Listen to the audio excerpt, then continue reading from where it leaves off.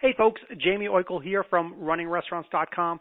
I have an absolutely killer podcast session for you today where I go through everything with Roger Beaudoin from restaurantrockstars.com. I go through the origin story all the way back to his beginnings. We walk through all the pitfalls that happen along the way, the fascinating lessons that were learned, the fact that he was inches from disaster several times, came through it, cranked through it, built, learned, grew along the way. We talk about what ultimately became the equation for success at his restaurants. We get into people and staff development and the importance that they have in the equation. And then we talk about marketing and brand building and everything that goes into that in terms of why that's important for lasting success. And then ultimately we get into the exit strategy piece of the business where if you're looking to sell, you want to maximize the value of your restaurant. And we talk about the systems that are important to get there, to have everything in place so when you're ready for sell, you absolutely get the best out of your restaurant. So we cover a lot. It's absolutely a great session. You're going to want to listen in. Here we go. So, Roger, your origin story. Walk me through it. What do you got, man? Well, it all started quite a long time ago, James. It was probably 24-plus years ago. And I had been a big skier for a long, long time. And I was interviewing for a job in Maine at a very large ski resort. I had several prior ski industry jobs. That's sort of been my passion. And the odd thing about it was I grew up in, western New England, and I was very close to lots of major ski resorts in Vermont. And if you know anything about the ski industry, most of these resorts are overdeveloped. You drive up an access road, and there's lots of infrastructure. There's lots of restaurants. There's lots of bars. There's lots of retail shops, condominiums, all the stuff that feeds off the huge traffic that generally goes to ski resorts. And I was on this job interview in Maine, and it was so funny because I'm driving and I'm probably maybe a mile away from this ski area, and I'm not seeing anything but potato fields and pine forests. And I knew this was the second largest resort in all of New England at the time. It was called Sunday River, and it was this sleepy little town, and there was nothing there. And I was on this job interview, and it took a while before they decided to hire me, and they probably invited me back on 3 different interviews. But after the very first one, the really odd thing was I passed this piece of property that was this 10-acre pine forest, and visions of this little tiny hole-in-the-wall restaurant that I had been to in Switzerland numerous times popped into my head, where it was a ski bar type environment. You walk in the door, but there were people from all over the world, and they were drinking big steins of beer, and they were singing drinking songs in 10 different languages.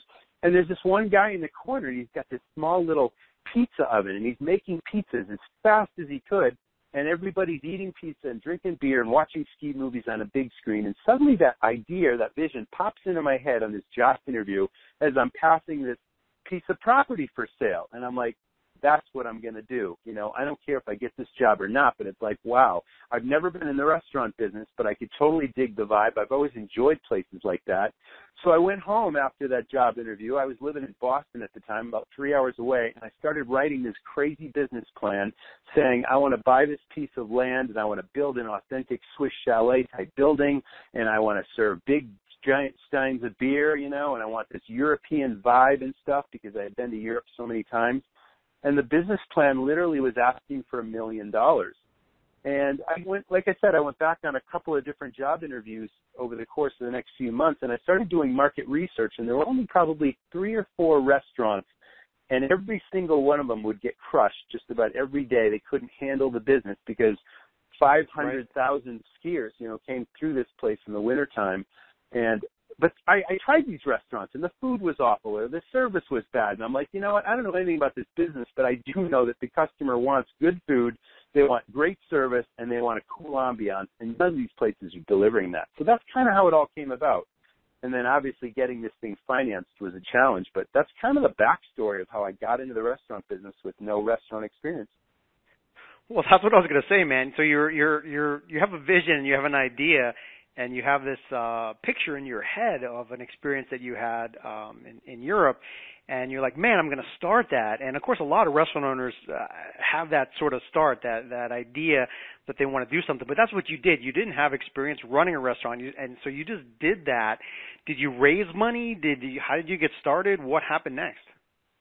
Well, the first thing I did was I took this basic business plan. I had gone to business school, so, I want to make it clear that I did have, business acumen, you might say. I had an MBA from a good school, and I knew how to write a business plan. So the business plan was pretty solid, but it was pie in the sky. It's like, I want $1 million because I need to buy this 10-acre piece of land. I need to do new construction, build a building, buy all the equipment, have working capital, and I was projecting that I needed $1 million. So I started going to commercial banks as opposed to, I'm sure there's always been an angel investor network, but I really wasn't connected to any high net worth individuals that were going to hand me $1 million or anything like that. My parents were behind me, of course. They were going to give me some money to get started, because whenever you go for a commercial loan, you always need a down payment, that sort of thing. But these first few bank interviews, the very first question, as anyone can imagine, is, so how many bars or restaurants have you ever owned or managed before? Because obviously I'd never been in the business. And I couldn't answer that question other than truthfully saying, well, I've never been in the restaurant business before. I don't know the first thing about it, but I got a great idea and I got a great business plan. And this place up at Sunday River needs everything, and everybody's succeeding in spite of themselves. And if I just do it half as good as they're doing, I'm still going to do okay. Not that was my intent, of course, but that was the pitch, and everybody kind of laughed me out of the office saying, yeah, go get some experience first and maybe we'll see in a few years. That was the typical answer. So we probably went on, 10 different appointments with 10 different commercial lenders, and the answer was always the same. It was starting to get pretty discouraging until through some connection, a long time ago, like I said, this is going back 20 plus years ago, but the largest commercial bank in New England at the time was called Fleet Bank. They were based in Providence, Rhode Island, and they later got bought out by Bank of America, and they were growing really, really fast. Well, anyway, somehow I stumbled upon a loan officer at Fleet Bank who just happened to ski this particular ski area just about every weekend, and he had been going there for years, and he was well aware of the situation. He knew that there were a bunch of restaurants that had lines out the door. He knew that there wasn't enough, there was too much opportunity, and that this place clearly needed to be developed, and he knew that the traffic was there. And then he believed in my business skills and all that. And he read the business plan, and he's like, okay, I totally think this can work. I just think you're biting off too much, right off the bat without the experience. You got to start off much smaller. I'm not giving you $1 million loan. If you scale this project way back, I'll give you $150,000. So I'm like, whoa, what can you do with $150,000? You certainly can't buy land, build a building, buy equipment. You got to go into an existing space. And then we started looking for commercial, rentable space, and there was nothing close to the ski area, which was literally 6 miles away from this small town. So there was very little, real estate available. However, there was here's where the story kind of gets interesting. There was a new development on the table where some wealthy people were putting in this big real estate development that was going to have a pedestrian mall. It was going to have retail shops. It was going to have a movie theater. There was going to be a hotel at the end of the street that anchored the whole thing. And it was coming online within the next 8 months or so. So I started looking at a space there, and the space that really appealed to me was next door to the movie theater. So I'm like, okay, built-in local traffic at the movies, built-in ski area traffic and all that kind of stuff. But it was prohibitively expensive. They wanted a ridiculous amount of cost per square foot. The building had been built, but it was raw. It was not fit up on the interior. There was no plumbing. There was no electrical, none of that kind of stuff.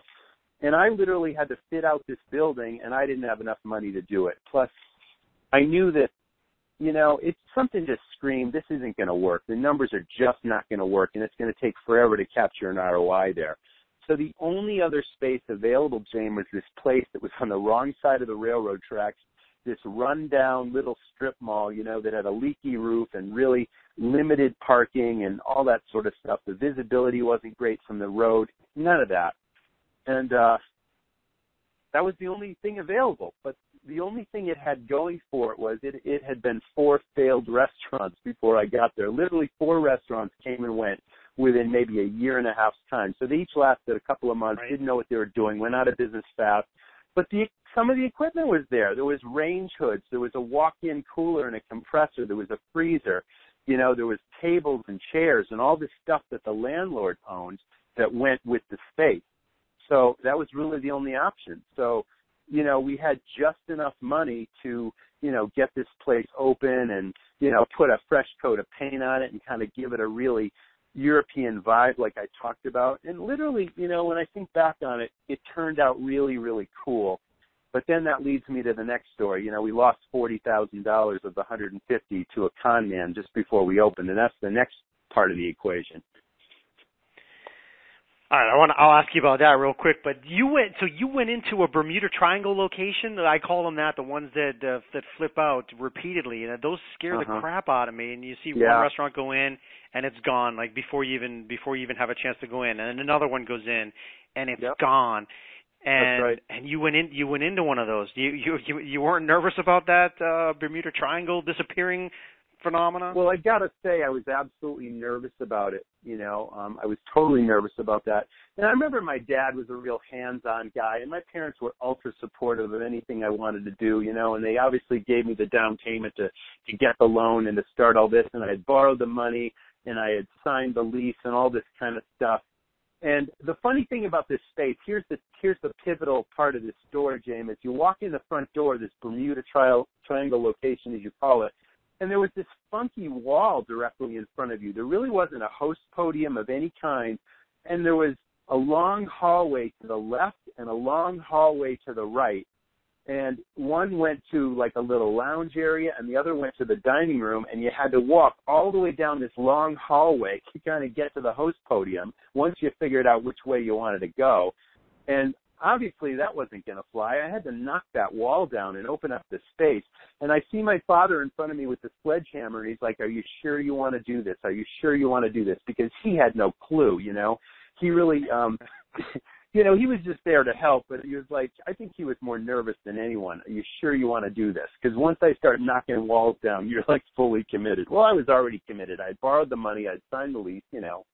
So then all of a sudden the wall comes down, and the rest of it was just, okay, we got a few months to polish this place up and get a few pieces of equipment and hire a chef. And, you know, at the time I thought I really needed a full-blown chef. And to me, and that was a real irony, because I found out later that I didn't really need a chef. I wasn't doing 5-star dining Ritz-Carlton food. You know, I did not need a chef. I needed someone who could cook, someone who could manage a kitchen. I did not need a credentialed person, but not knowing anything, I was looking for a credentialed chef. I ultimately found one, but before I did, you know, there was a series of pitfalls. I mentioned one earlier. So that was kind of, that was the Bermuda Triangle location. And like I said, the roof leaked.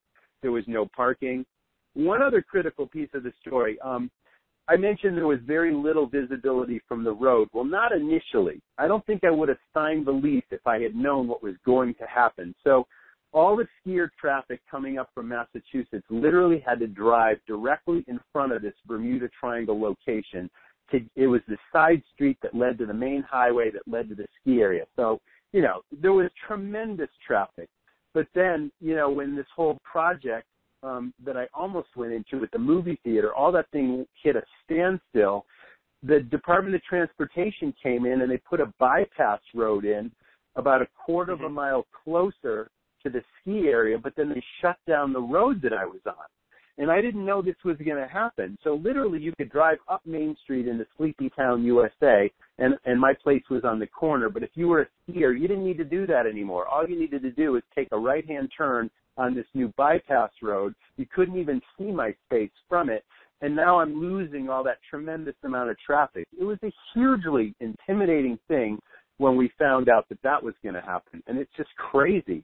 And then, you know, there's so many stories leading up to this. You had. This is funny because I've talked with Roger quite a bit, but we've never gone all the way back to this origin piece.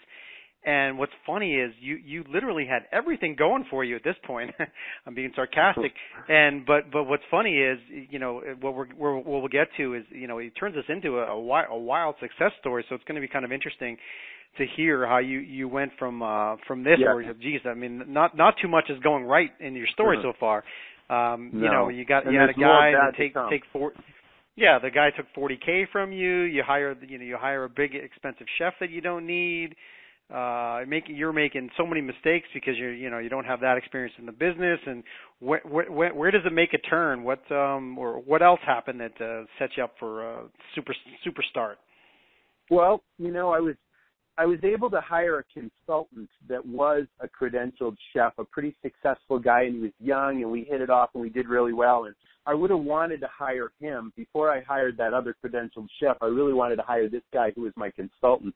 But this guy literally set up the kitchen, set up the menu. It was pretty simple, not knowing what you're doing. It's keep it simple, stupid was our mantra. So it was all based on this wood-fired pizzeria theme. We were going to build a brick oven right in the middle of the dining room, and I was trying to recreate that experience that I told you about in Switzerland.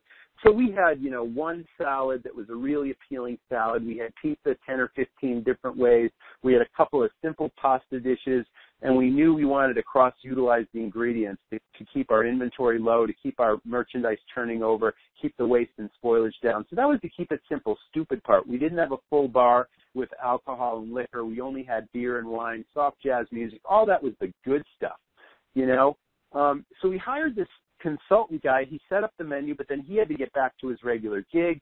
But he, in turn, led me to that other credentialed chef that I thought I needed to hire, and then he took it from there. He executed the menu. The food was delicious. Right off the bat, people were loving it. But 2 weeks before we were opening our doors, this space, this Bermuda Triangle space we keep talking about, was about a quarter of a mile away from a major river that goes through town. And there was torrential rains for like a week or something, and the river overflowed its banks, and this part of town was kind of on the lowlands and all this sort of stuff, and the floodwaters literally came up Main Street, came into our parking lot, and probably stopped about a foot short of our front door, like maybe a week before we were going to open. But had it come up any farther, like the water would have submerged the entire restaurant. The carpets would have been ruined. We would have had to gut that whole thing. It would have delayed the opening. It would have cost us money we didn't have because we had already lost $40,000 to this con man chef I hired. So, the bad kept coming and coming. It was an extremely stressful time. But then the flood water, recedes. We open on target, and then right from the get-go, people are digging what we're putting out there. They're loving the wood-fired pizza. It was all about food service and ambiance. I was starting to train my staff, with this concept that I later started calling sales stars. And the service was great, the ambiance was cool, and people started to talk. And I did very little advertising, and the word of mouth kicked in. And literally, there were lines out the door, and I started to steal business from all those other restaurants. So we couldn't keep up. It was just too crazy. And we didn't have too many seats. I think we started with 80 seats that first season. And then the second season, we were able to expand. We were able to bring in 20 more seats, and then there was 100 seats and all that kind of stuff. And then and then there's more to the story to that, but that's those are the true origins of opening the doors for the first time.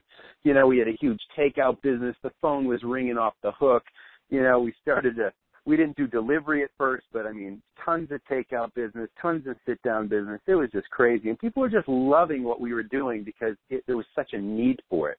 And it was a sophisticated concept, based on my European experiences, and all the other places were just rinky-dink mom and pops that were just putting out, whatever they were putting out, but they weren't doing anything special. The service was, like I said, average at best. Food was average at best. No real ambiance, but yet they were succeeding in spite of themselves. And I don't mean to just pick on restaurants here. There were other businesses too, and no one seemed to care about service. Back then, video rental stores were big, and there was a video rental place, and you'd go in there, and they'd act like you were doing them a favor by patronizing them. It's like the attitude. It was just, I just couldn't get over it, and that was literally the catalyst for this superior level of service, where we treated every customer like they were the most important customer in the place, even though the place was full. We made friends with customers every night. We gave them great experiences. We gave them great food, and the ambiance was wonderful, and it was just a beautiful way to start. And then that led to even greater successes down the road. Yeah. I want to do a couple things right here, and just kind of highlight the fact that you pointed something out. You came into a marketplace and you felt like everything was very average or below average, and people were doing it anyway because they didn't have many choices. And so once you give them a better experience, then that starts to feed off itself. And really, the surprise is, I would argue that it's still true today, because like 9 out of 10 of my experiences are very much below average when I go out to eat. Whether the food is mediocre, the service is definitely mediocre. And people have figured out the ambiance a lot of times. Places are cute and kitschy, and they have ideas. So that's usually solved these days. I think that you go back 20 years ago, places were probably kind of plain Jane, but I think people have kind of solved the ambiance. But the food and the food maybe somewhat. The service people are still totally dropping the ball. So I kind of want to talk about that a little bit more. But I also before I let you go, I figured out the title for your next book, because Roger's written one book, and I'm sure he's going to write more in the future. But the title is "One Foot from Disaster." How I turned, 1 foot from, you know what I mean? Because you're exactly, if that floodwater had come in, I promise you, this whole thing probably would have just floated away with the water from the river, because I don't know that you would have come back from that with all the things that were just getting started. That would have been the death knell. So you were literally 1 foot from disaster, and I think probably for restaurants that are listening to this, operators, they probably have their own similar story of being inches from disaster and turning it around. And that's kind of the fascinating part about each success story that you'll find in the business, is that kind of that moment, those critical times in your business where you're hinging on disaster, and then you overcome that. But I think what was most successful for you is the philosophy of delivering above and beyond what else was available, and then just cranking into that system and doubling down on it. So let's go to the service side, where I think that's probably where you were able to separate yourself the most. And of course, you later built Sales Stars, and that was a big part. Yeah. Talk about that piece of it, kind of exclusively in terms of how you found that to be a differentiator for the business. Well, I believe service. Okay, so the key word here besides service is the word brand. Okay, so right from the get-go, my mindset was always about not building a restaurant, but building a brand, which meant everything about it had to reinforce, sustain, and elevate that brand right down to the staff. I recognized quickly that the staff could either be, order takers, that could potentially sabotage your business if they weren't trained properly, but they could, more importantly, become brand ambassadors that really took people on what I call this magical journey of what our restaurant was about. I think I realized very quickly that there were going to be first-time visitors that didn't hear the word of mouth from other people, that didn't have any preconceived notions, had no idea what our restaurant was about, but I wanted them to feel welcome. I wanted them to feel like they were regulars, as if they were old friends, and then I wanted them to quickly know what was great about the place. And that leads me to this concept of hooks. A hook is a way of doing business. It's a nugget of information that separates your restaurant apart from the competition. That's all about brand building, right? It might be the recipes. It might be the backstory of how you started this place. But it's all the interesting things about what you do and how you do it that's interesting to the customer, that suddenly they feel a sense of belonging to. Like, I can relate to that. Yeah, I love that idea. Yeah, I feel comfortable here. I feel like this is my place. That's called affinity, right? So all these things came together, and so I trained each individual person to represent the brand as their own individual brand that was on strategy with our brand. So every person in any restaurant has a unique personality, and you want to encourage that. You want people to be who they are authentically and not come across with this canned sales pitch. You want them to authentically, one, believe in what you're doing so strongly and believe in the food and have their favorites. And then you want them to make recommendations, and you want them to tell your customer everything that we know the customer is going to enjoy. If they've never been in the place before, they've never seen our menu before, it's like you want them to feel like they've been there 100 times before and they keep coming back for more. So that was the brand building. And then the next part of the piece was the uniforms, right? The authenticity. We were recreating a Swiss experience, as if you were to go to Switzerland and see the window boxes from the wooden chalets spilling over with geraniums and the cuckoo clocks and the chocolate and the smells and the sights and the sounds and the mountains. And there were traditional vests from Switzerland that were red and the work, the farm workers actually wear these things all over Switzerland, and they have little buttons that are in the shape of hearts. And the furniture, if you've seen that European chalet furniture, it's heavy wooden tables and chairs. We had chairs made that had little heart-shaped cutouts out of the back of the seats. We played, really soft jazz and European music. We brought this whole brand ambiance to life. And then the last part of that equation was training people not only how to serve, not just the basics of hospitality, but also how to sell. Because it is about making recommendations and suggestions, not just having the pad and pen in hand and saying, what'll you have, taking the order, delivering the food, and then when the food's ready, you bring the food over and you auction it off. Oh, who had the fish? Who had the steak? It's like that is such horrible service. And I made sure that every single person, knew the menu inside and out, didn't have a pad and pen in hand, made recommendations, took the order, and then knew who had what food, so that we're placing the proper food. And this is just basic hospitality. But then at every stage of the meal, it's a series of opportunities where you tell people about everything they're going to enjoy next, and all the hooks and everything that's special about the place. And that, to me, is what I call the magical journey. And so few restaurants do that.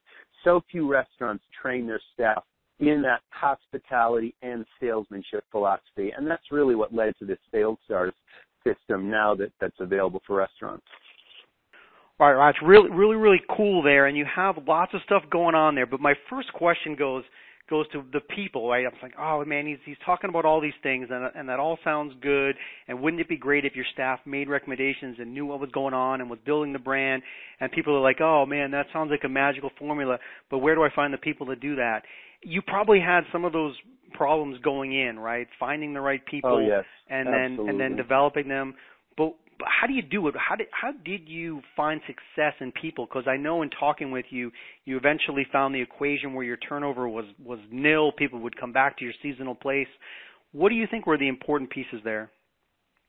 Yeah, that is a fantastic question, because we absolutely had labor issues right from the beginning, just like anyone. So, there are lots of resort communities where it's expensive to live close to the resort, and a lot of the employees have to commute from, other communities that are maybe a half an hour away that are not part of the resort communities, and that was certainly the case with us.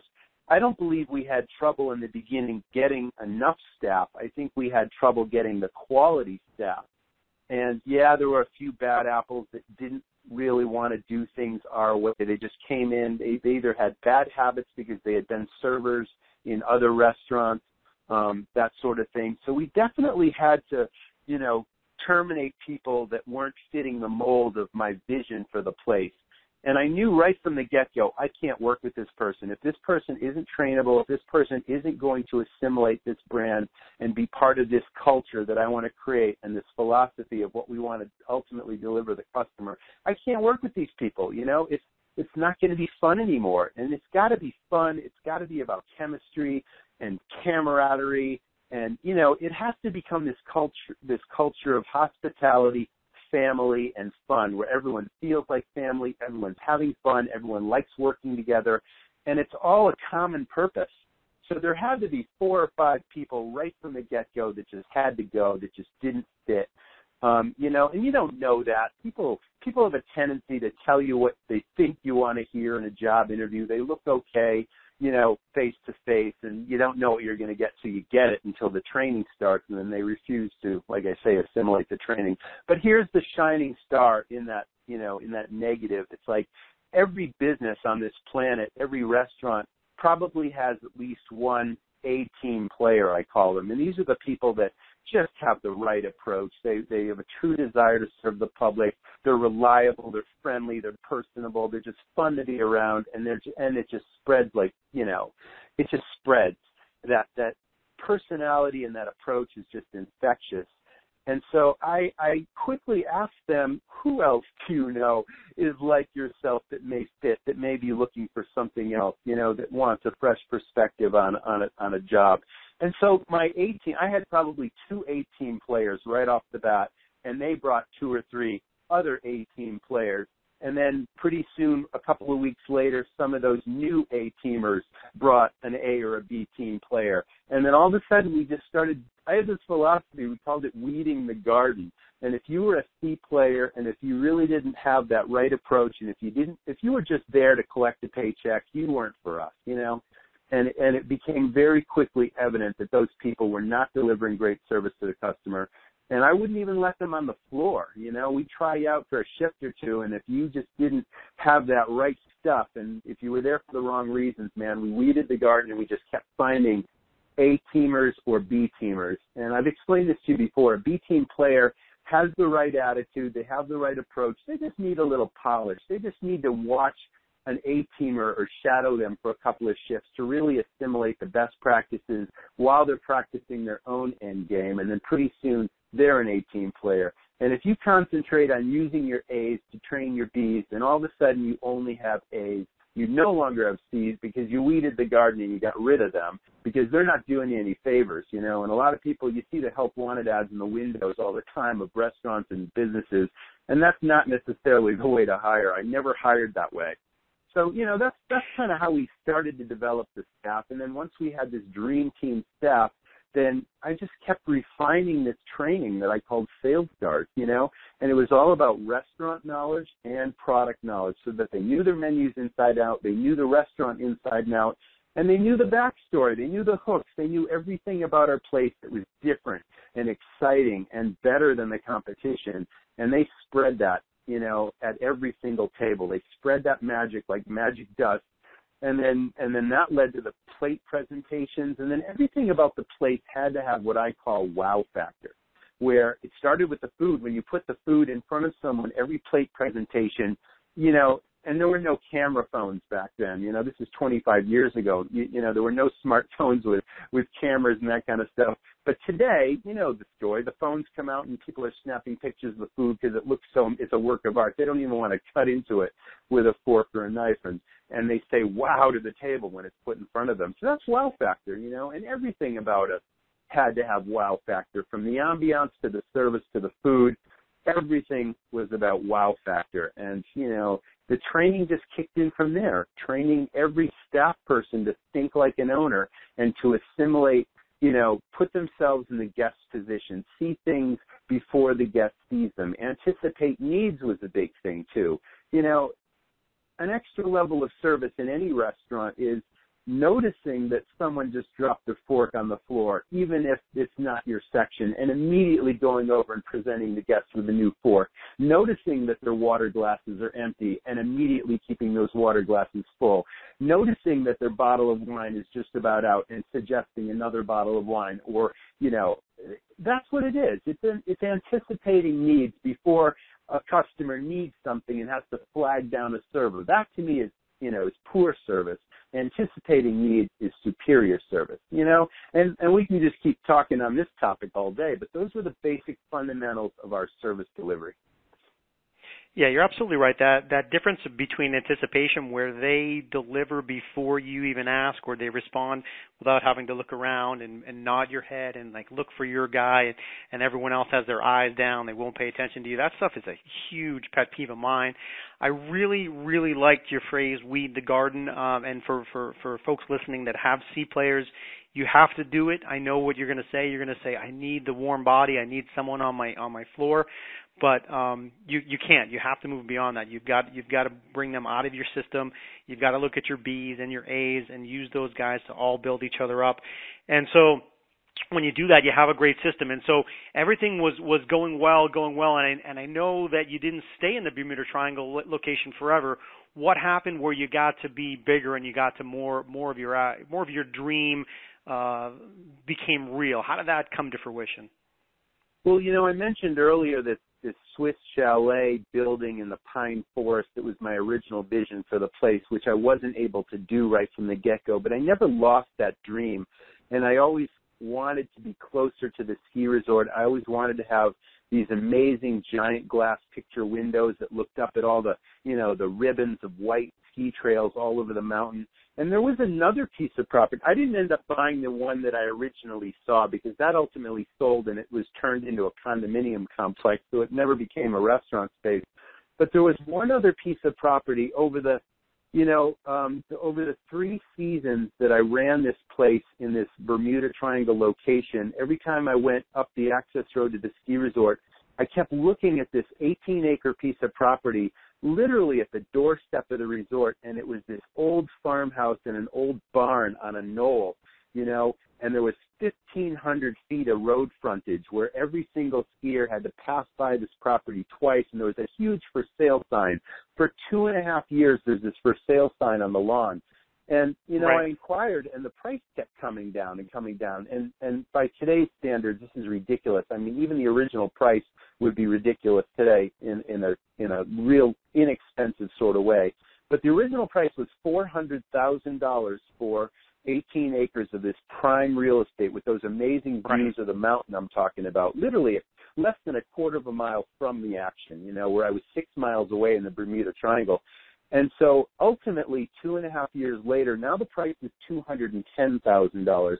And I knew we had a 2-year track record of success where, we were profitable right from the get-go with that first place. And I don't know if this is relevant to the story or not. We talked about early pitfalls in this restaurant, and I don't want anyone to think that, okay, once we got over the flood issue, 1 foot from disaster, that it was all over. No, that very first winter after we opened up, we decided to try and open for the summer, even though there was no skier traffic, to see if we could survive simply on the local traffic. Now, the population of this town was 2,000 people year-round, and we quickly lost our shirt by opening up. So we made money right from the get-go that first season, made good money. We were profitable right out of the gate, but then we proceeded to lose all that money by opening that summer. Serving 2 people for dinner some nights and 10 people the next. I mean, you can't survive long doing that, but we wouldn't have known if we didn't start. But anyway, that's a whole other story. So a series of pitfalls happens. But nonetheless, I was able to go back to different banks at this point. I went back to some of the original ones that turned me down and basically said, look, I did what I said I could do. I showed that I could run a successful restaurant. Now, here's this grand vision of, give me $1 million loan and we're going to build this Swiss chalet and we're going to, really rock and roll this place. And so there was a local bank that I ended up working with for about 20 years, had a fantastic relationship with the same lending officer over 20 years. And at this point, he's like, absolutely, this is a grand slam home run. And he wrote the $1 million check. And we basically bought that property, 18 acres for $210,000. We then built a 6,000 square foot post and beam Swiss chalet on that piece of land, later expanded it to 8,000 plus square feet. And every single year we grew that business in a certain way. We grew the bar business. We went into live entertainment doing rock bands, and we really turned that place into this iconic destination. But that didn't happen overnight either. Everyone's seen the Kevin Costner movie Field of Dreams, and the famous line from that is, if you build it, they will come. Well, that's what I believe too. I thought, okay, I've had 2 years of success in this location. Now I'm going to build something literally right there, this huge, grandiose property, and now suddenly I'm going to capture every single skier that goes to a ski resort, and I'm going to have lines out the door again. That's what I thought, and oddly, that did not happen. The very first season, I remember we built it, and I'm standing in the window looking at the road, and all these cars are just driving by, and no one's driving into the parking lot. And I couldn't figure out why. I'm like, oh, my God, for every 40 cars that drives by, maybe one comes in. And it's just taking a while to build the business. And, we still had the successful place downtown, which was the Wood-Fired Pizzeria. I failed to mention this new building was a steakhouse. And I'm like, okay, if pizza's going to work, steak is going to work, right? And it just took time to build that clientele, and I had to be patient.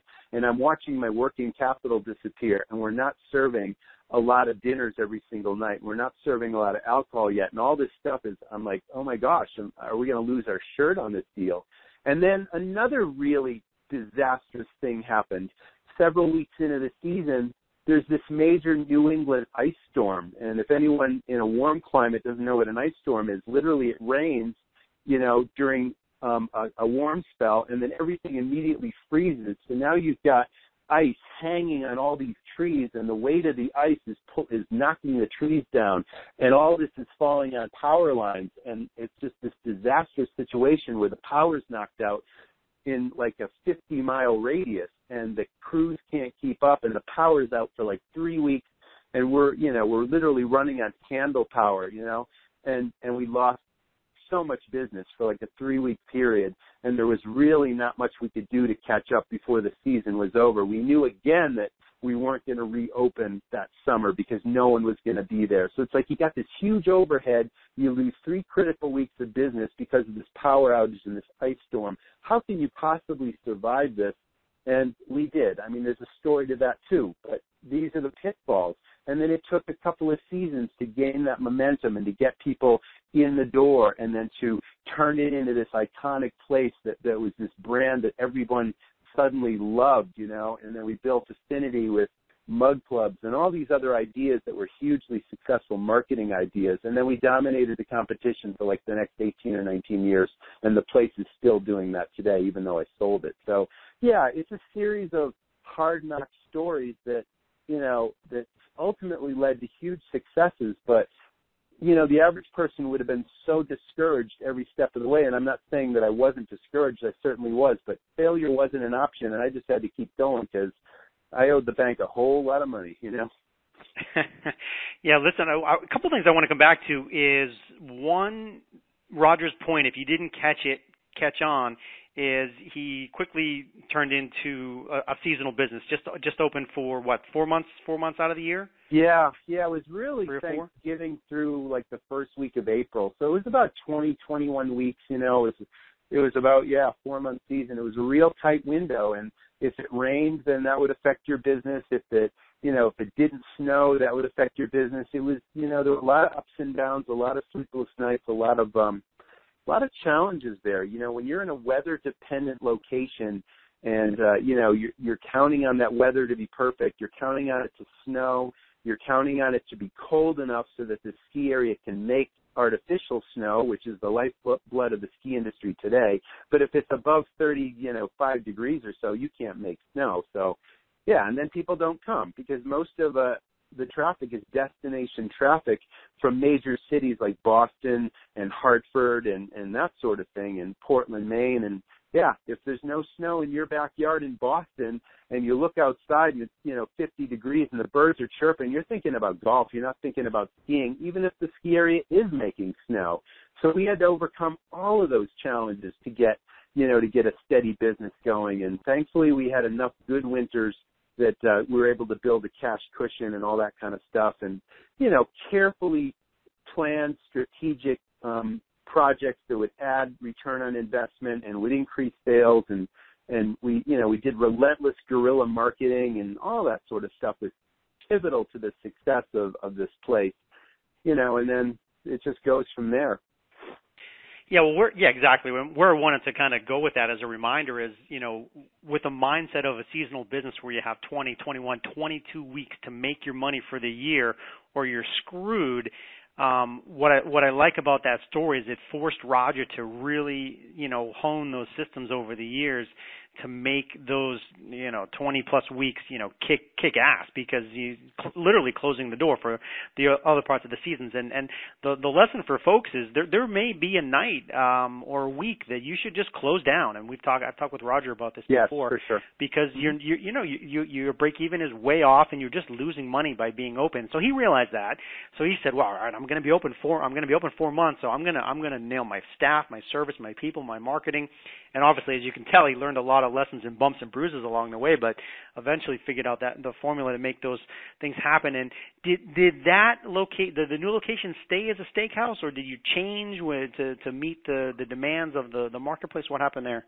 Yeah, all those things were true. Yes, the steakhouse stayed, but to meet the demands of the marketplace, one, we had this successful place downtown, this wood-fired pizza place. But like I said, the location was poor. The visibility was poor once they put in that new access road. And it was really something we knew we didn't want to continue. I mean, not to say we didn't want to continue the concept. We didn't want to renew the lease because the landlord saw that we were super successful. So we had a really open-ended lease. And, every so often there were all these escalation clauses in a lease where it was just going to keep going up and up and up. And I wanted out of that space. So I mentioned to you this ice storm kind of took away a lot of our opportunity to make money the rest of that season. So it was almost a blessing in disguise that the lease was up downtown. And so I crafted this plan to go to my bank and say, listen, I want to expand on this building. I want to build a second floor, and I want to build a new brick oven, and I want to literally combine the two restaurants. And because I don't want to renew this lease downtown, it's a viable concept, but I don't want to stay there. So I need to borrow more money to expand and to, make the concept even more powerful than it is. And the bank totally bought into that, and they totally supported it, and they wrote another big check, which if they hadn't have done, I literally would not have had enough working capital to probably reopen that next season. So that was the blessing in disguise for the ice storm.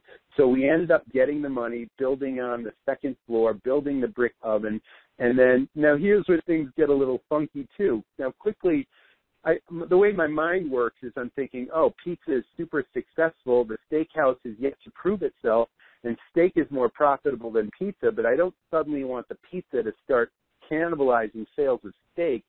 So I attempted to isolate or separate the two as if the two restaurants were not one and the same. They were two separate places. So I actually built a separate entrance, to the pizza place than the steakhouse. And people would walk in the door, and suddenly mom would want a pasta dish, and the kids would want pizza, but dad would want steak, and they didn't understand why they couldn't get both, And that was kind of a disaster that I had to work my way through. So that whole first season, we had a lot of explaining to do to the customers. I'm sure we turned quite a few people off because I was terribly afraid that, that our profit margins were going to be vastly diminished. And again, I mentioned earlier, we had a high overhead place. I needed to sell as much high profit stuff as possible. But then the walls just came down that second season because it just wasn't working. So now suddenly we combined the menus, and now the place expanded even further. And now you can have sushi, and now you can have steak, and now you can have pasta and homemade salads and full bar and the whole thing. And yes, pizza did make up 70% of our sales, but we made sure that, we maximized our efficiencies, we maximized our profits. We came up with this concept of cash cows, which we've talked about a lot. These items that have very high perceived value but are almost pure profit to put on the plate, and that elevated the check averages and the bottom line profits. And then we built our bar business, and we sold lots of alcohol, and then we brought in the rock bands and the cover charges and getting people to stay there dancing late at night. And and all those things were kind of the formula for success once those walls came down. So again, it's pioneering your business. It's learning what's working and what isn't working, and realizing quickly the things that don't work. You have to quickly abandon and make them work before you turn off too many customers, until you ultimately find what everyone appreciates. And that's ultimately what happens. Man, I think that's I think it's fascinating to go through the journey of I have an idea, and oh man, it's going to work. I can't wait, and then finding out, oh geez, I kind of missed on that one, and then realizing it, and then shifting and continually shifting until you find it, right? And I think people they get that, but sometimes we get stuck in our ideas of, well, no, it's going to be this way, and I'm going to stick to that, and then all of a sudden lose, and then boom, you're out of business. And you look like you dodged and weaved a lot in the beginning there, moving, shaking, sure. making things happen. And I think pivot. I think I think what got you through was the systems, obviously, and kind of this belief, and kind of just continually going at it. So let's kind of end or start to wrap up there where you've got a business that's gone through the mill, and you've kind of figured stuff out, and probably at some point you're starting to think about the exit strategy for that. And when a business thinks about exit strategy, you can't just decide on one day that you want to sell the business, because you just can't. You have to have systems in place, revenue, history, things like that in place, so you can get a good amount of money for it. how did you go about that process of, I know again, kind of get into the making sure you have the systems in place. So highlight all that stuff, the fact that you put all the lessons into work, and then you later put it into programs and stuff, and then having that in place to say, okay, I'm ready to sell, and then obviously finding the seller and doing the transaction. What do you think about all that? Yeah, well, I guess that ties into, okay, so the systems are critically important, but then the cash flow is ultimately the determinant of sales price in your business. And yeah, there's lots of formulas to value a business or a restaurant. And yes, you take into consideration the value of the real estate. You take into consideration the value of the equipment. Goodwill plays a huge part. Is this a turnkey business that someone can walk into, and whether they know anything or not, there's management in place, there's systems in place where we can just take over and I can run this place with the managers that have already been running this place successfully. That plays into it in terms of value. But then the end equation is cash flow. How much does this business throw off in free and clear cash flow after taxes when all is said and done? And that comes down to the net profit margin of a restaurant. And interestingly, statistics say that the average, full-serve restaurant in this country, the net margin or net income profit is 10 to 15% of sales, or 10 to 15 cents on every dollar of sales. So it's not a huge amount of profit. The margins really are this slim. But through all these systems and through all this incredible marketing and profit maximizing, everything I did to squeeze every nickel out of that place from a cost and profit standpoint, and everything we did to really blow the marketing firepower through the roof to really become a dominant brand, ultimately impacted net income and net profit, which was double that of the average full-serve restaurant. So we enjoyed a 31% net profit margin on this place, and that in turn threw off tons of cash flow, which made this place super appealing to a potential buyer.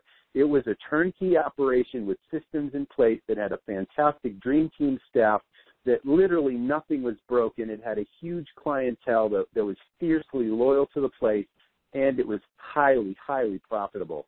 So that was like the magic formula to ultimately sell. So you sell at the top end of your game, you sell for a very high price, and, then you move on to the next thing. That's kind of how it all came about. That's an exit strategy right there. It's interesting because I thought about exit strategies right from the beginning as if, okay, how am I going to get out of this next year, 5 years from now, 10 years from now? What are the goals? Where do we want to be with this thing, in case we don't want to do this anymore? And ultimately, I ran this place for, once we opened the new place, it was like 18 years in that location, just growing and building every year to get to that 31% net profit, and to get it to be this dynamo that was nationally recognized in major magazines, that had incredible online reviews, and, it just goes from there. That literally was the magic formula for us. But it was all coming down to the systems that we created and put in place in that restaurant to make it such a dynamo. Well, I like what you said there when you said you thought about exit strategy from the beginning. And if you are a restaurateur and you haven't thought about that yet, think about it now, because you may not want to get out this year or 2 years from now, but 5 to 10 years you may. And when you do want to get out, you want to get out and make some money.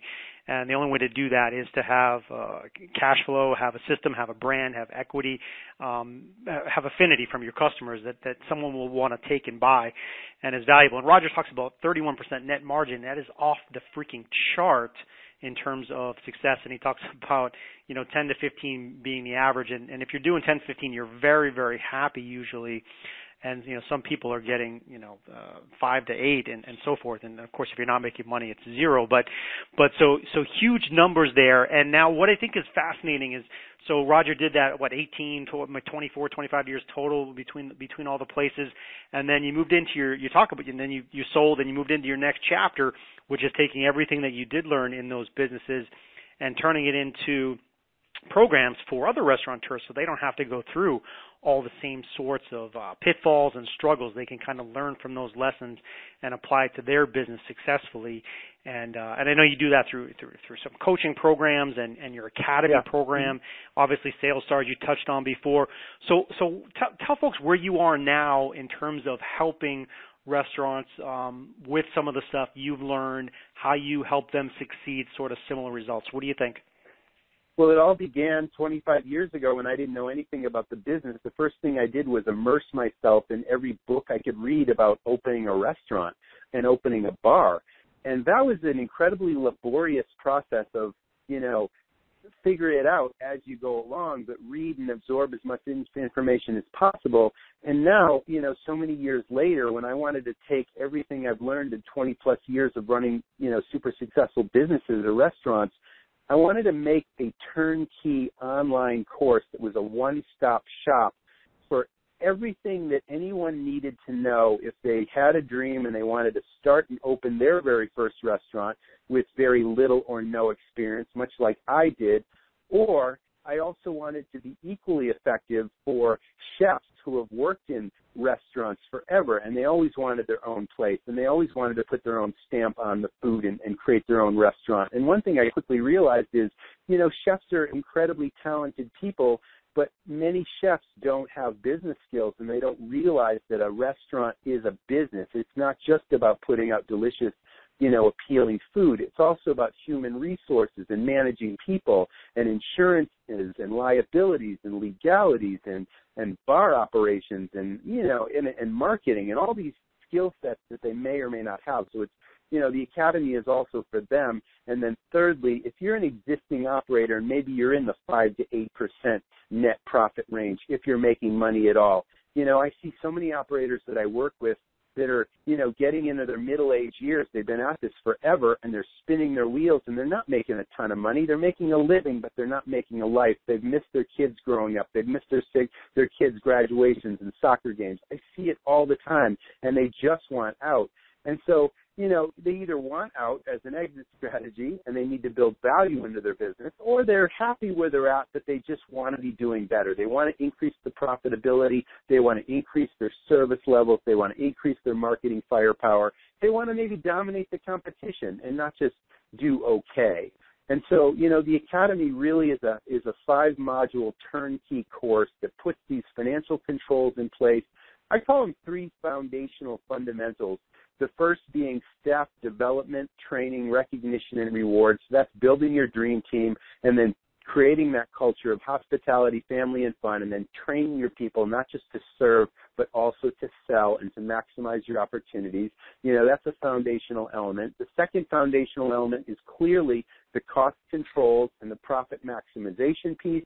And then the third foundational element is marketing and affinity, building loyalty with your customers so that your customers and your staff are brand ambassadors for your business, and both your staff and your customers are telling everybody they know everything that's great about your place, so that the word of mouth saves you marketing dollars and literally just brings people and fills seats and then creates that loyalty, that affinity that we talk so much about. So that's what the Academy is about. It's about those 3 foundational fundamentals in a turnkey package that someone can go through, in a very logical fashion, depending on who you are, whether you're starting your first place, whether you're a chef that, has the cooking part down and the coffee part down, but doesn't have the other parts down, or an existing operator that's just spinning their wheels that wants to do better and wants to really maximize profits and marketing firepower. So, yeah, that's what the Academy is about. And the Academy includes, the complete Sales Stars training piece that literally started the whole thing. I mean, that was the cornerstone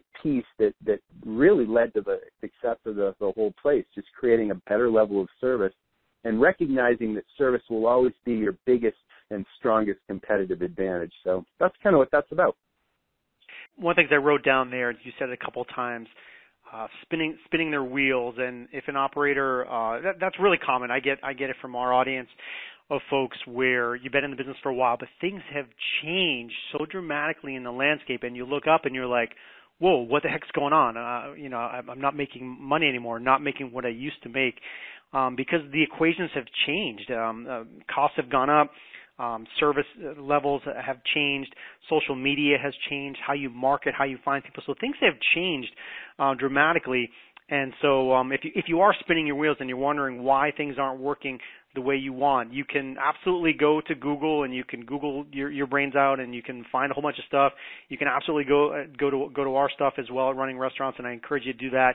But you also can use a program like Rogers. The Academy is going to give you all that stuff all in one place. So you take out a lot of the question marks of what do I do in this case, and kind of walks you through the pieces of your business that you may not have lined up. And so it's actually something that people are hesitant to do, but if you can step outside of where you are and just I think about it like coaching, right, Roger? I know your kids do sports, mine do sports. Yeah. And they have coaches, they have trainers, and and people, once we graduate from schools and colleges, we think we don't need any more teaching or any more coaching or anything else. Like, we think we got this. But the reality is we don't. We need help, whether it's picking up a book or working with a coach or buying a program or going to a seminar or a conference. You got to do those things outside of your business to grow your business. Otherwise, you end up kind of stale and so forth. So I would definitely look at Roger's programs. We'll give you some links to that stuff. Just to clarify, Roger, someone can go through your program online at their own pace. What else is going on there? Yeah, it's absolutely turnkey. It's a series of video trainings. It's audio tutorials. Fully turnkey, automated spreadsheets that are super simplistic, that just give you what your critical numbers are. A lot of restaurants out there that I deal with, they're not taking regular inventory. You ask them, do you know what your food and beverage costs are? They can't tell you that. A critical piece is how profitable your menu is. And a lot of people, throw a menu together based on what they think they need to have, but they don't know what each individual item contributes to bottom line profit. And a lot of times lower profit items are your biggest sellers, and that's the kiss of death. So these are all simple tutorials that just plug in your critical numbers, make it simple to analyze in minutes a week, and literally walk you through the marketing stuff we talked about, the service and the sales training, and just give you these systems that you can then execute in your place. And it's a little bit of homework up front, but what isn't, right? But once the systems are in place, now that's a powerful formula. You got to have those systems, whether you want to sell your business down the road, whether you want to franchise your business, whether you want to just take some time off and hire a good manager to run the place. This gives you the freedom and the time and greater profits to do all of those things. So yeah, right. I mean, that's kind of what it's about. Right. And Roger, beyond the Academy and beyond Sales Stars, if someone wanted to talk with you, and say, a lot of people want to work directly with somebody, kind of go along with the process. I know you do that for a number of clients across the country and even around the world. I know you're working with people internationally as well. How does something like that work out? Yeah, I love to talk to people, so I'll give you I'm happy to do a free phone consultation to talk about what your issues are and how I might be able to help. They can reach out to me, through my email address, which is Roger, ROGER, @restaurantrockstars.com. And yeah, I take on certain times a year new coaching clients, and this is something, what I normally do is I use the Academy as the foundational elements, and then I coach people through those things. I kind of hold their hand and I hold them accountable to the exercises in the Academy, because a lot of people are real hands-on. They can dive in and, and they're self-motivated, and some people they might need a little bit more of a helping hand, so that not only are they performing these exercises, but I kind of analyze their critical numbers and I apply a fresh perspective and an expert perspective to it. And we do your inventory and we do your menu costing, and we do all of those critical things, the daily break-evens. I give you those marketing exercises to do and all the great promotional ideas that I executed. And I compare your results, and we talk every single week for, usually it's a 5 or a 6 week period where we have calls every week, and I literally hold you to task on all this stuff to make sure you execute it. And then I analyze what you have done. So that'll give you the best chance for success. If your bandwidth is low or if you got a lot of balls in the air, which most restaurateurs do, that sort of thing. So yeah, we try to give you everything that you need to succeed. Yeah, that sounds like, well, I guess the way I would put it is the holding accountable is the piece that's really important, because I'll go back to the gym for a second. If you say I'm going to work out the chances of you working out yourself are, let's say, 20%. But if you have a trainer or a friend who you make an appointment with to go to the gym, all of a sudden you're at 95%. You're not going to let them down. You're going to be held accountable. You're going to both achieve goals. So right. I really think that's a valuable process to go through that you offer for those folks, is, guiding along the way. And and if you listen to this whole session, and I hope you did and took a lot of notes, I know I did, but you kind of would feel like from Roger's story that he's been through the pitfalls of the business. He's put it all together, and he's not a 19-year-old guy thinking he can help your restaurant. This is a dude that's been through everything you could conceivably go through, and has built out very thoughtfully the processes in place to help restaurants succeed. So I highly recommend from my side checking out his program. I love the idea. If you're somebody that wants to go through it with him, getting in contact with Roger, have a 30-minute call with him. I know he's very happy to jump on the phone and talk with folks. Have that 30-minute call, see if you guys hit it off, see if there's something you can do together, and so forth. So I'll put Roger's contact information on there, his email, so you can definitely feel free to do that. Encourage folks to SalesStars is an absolutely no-brainer for your business. That's a program that will just dramatically pay for itself in about 2 days or 2 seconds, because your staff are absolutely going to sell more stuff. So if anything, pick up Roger's SalesStars program for your team to get the training they need to sell more stuff. And then the Academy, if you're looking for a deeper dive, absolutely go for that. So Roger, I appreciate you sharing everything with me. You always open up your heart and your mind, and you let it all out. You don't hold anything back when you share stuff with folks. So I always appreciate that, brother. It's always a great time chatting with a fellow industry professional and colleague, and we have a great time just talking shop and restaurants, and we both have a passion for helping other operators just not only succeed but knock it out of the park. So I always appreciate the opportunity to chat with you, Jim. Yeah, man, absolutely. I do as well. Hit folks with your social media stuff, URLs. I mean, you mentioned the email. Where else can they find you?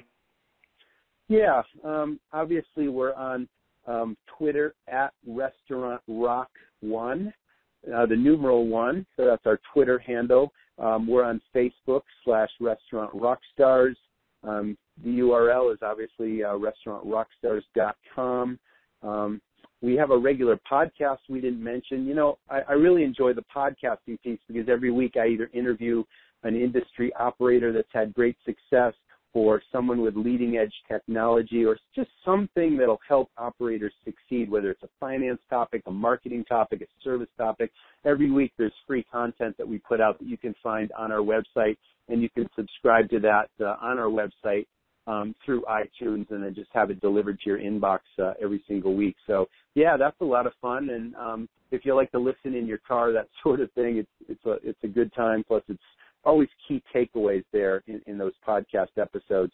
We're up to episode 110, so we've had 110 podcast episodes and still going strong. So yeah, tune into that. Yeah, definitely check out Roger's podcast. You can find that on his website, or you just go into the iTunes store. It's really easy to find. Yep, exactly. Correct. And subscribe. I do subscribe. His stuff is good there. Meanwhile, yeah. So on our side, on Running Restaurants side, yeah, pretty much the same stuff. Visit our site, runningrestaurants.com. From there, you can get our free newsletter, and when you're on the newsletter and that very first issue, at the bottom of that, you'll see all of our social media channels, including Facebook and Twitter and our iTunes podcast.